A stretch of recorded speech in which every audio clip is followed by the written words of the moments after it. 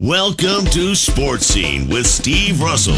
Let's talk some sports, have some lunch on ESPN 98.1 FM and 850 AM WRUF.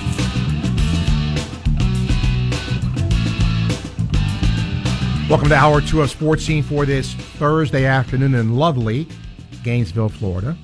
Miss Bree is producing our broadcast today. First hour, a few calls, a few emails, and a good guest. Dave Archer, the former NFL quarterback, talking about the Falcons as they get set to open training camp in about 3 days, as that's going on all over the National Football League. Final day of SEC football media days today, and with college football means college football guests. John Thompson, former Gator defensive coordinator, been a lot of places as a coordinator and a coach.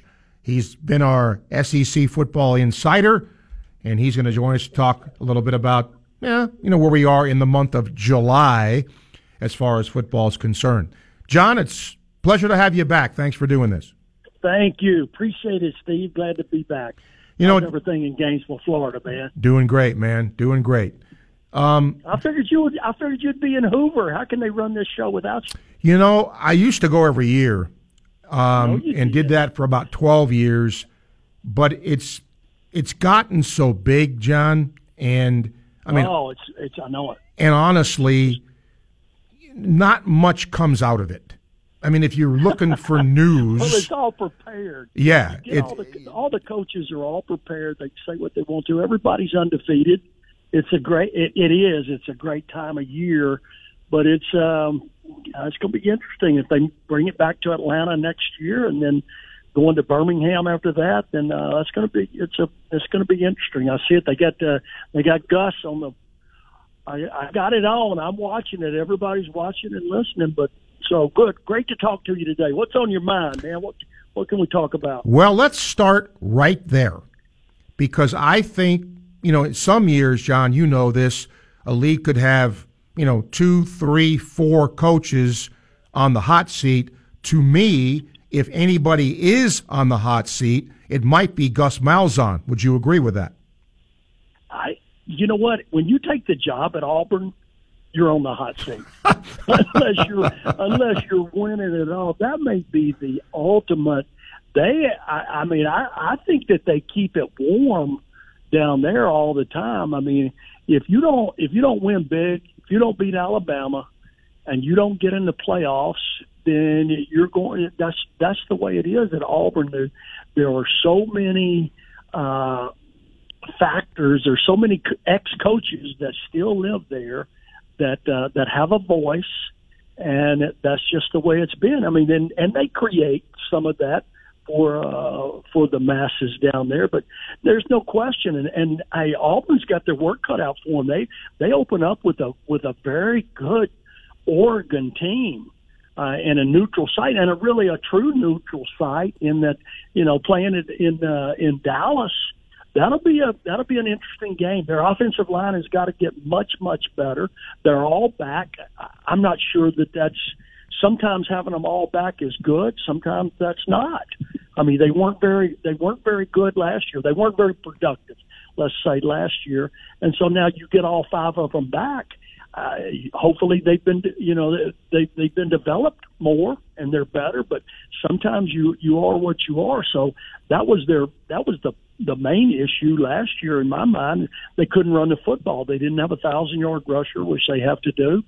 And now they've got to pick a quarterback in camp between Nix and Gatewood. So we'll see. I mean, that's you let Oregon beat Auburn, and it's going to be more than the hot seat for Gus. It'll be he'll jump straight into the frying pan. John, sometimes when you go to that event and there isn't really any news, media tries to create it, and a big topic has been the Florida-Georgia game, based on what Kirby Smart has said in the past. And even Dan Mullen, when asked, was, he kind of gave both sides of the issue. Should that game be moved? You know what? In my opinion, straight out answer it is no. I don't think it should be moved. There are too many. There are too many long-standing, really true traditions in college football. Things that being changed, and I'll weigh in on both sides of that. When I was a Gator, and I thought that was a tremendous advantage for us to get in the bus and drive over to Jacksonville. And it was a great trip, but there's just too many things going on. It's not hard for Georgia to get there. It's not hard for people in Atlanta, Georgia, to get to Jacksonville. No, I don't think the game should be moved. It is one of the greatest spectacles. It's one of the greatest highs in my career, just going through that, coming over that bridge of the St. Johns River and looking and seeing all the tailgaters and having the Georgia fans rattle our bus as we came in, and just the atmosphere of the game during the game. It's too good. I mean, it's too good, and it's too much tradition. So don't change it. Don't let them change it, Steve. All right. LSU. I know you got the power. Yes, I do, and they're not going to change it. LSU always has guys off the bus. You just go, wow, look at these guys. And Burrow certainly was an upgrade for them at quarterback. But now Orgeron has hired a guy who supposedly is going to run the spread. He has promised to open up the offense. We've heard that before. But isn't this what LSU has to do to really be competitive? Well, it's pretty amazing. I mean, the guy evidently was very impressive. He's in his 20s. We're talking about Brady that came from the Saints, and Sean Payton and those guys had so many good things to say about him. And he's been around, Drew Brees and that. So, Steve Ensminger is a longtime coach who was the offensive coordinator, and sometimes it's hard to change a guy's stripes.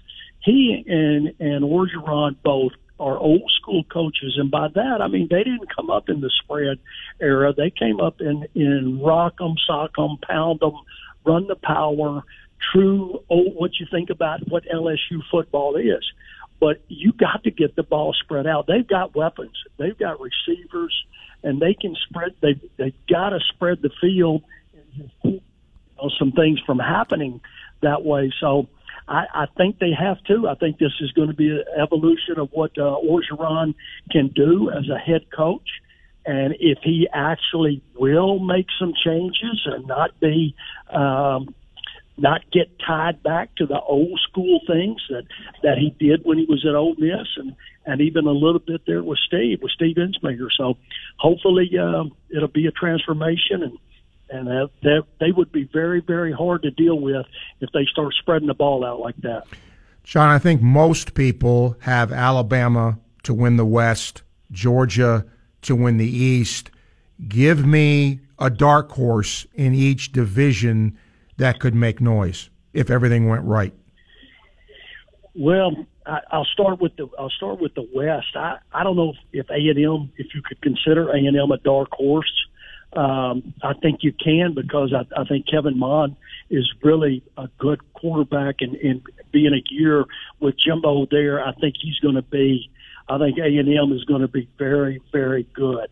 And I think they're the team that has the best chance to upset them. Now, LSU, obviously will put all their eggs into that basket, but I think a dark horse in that side would be A&M.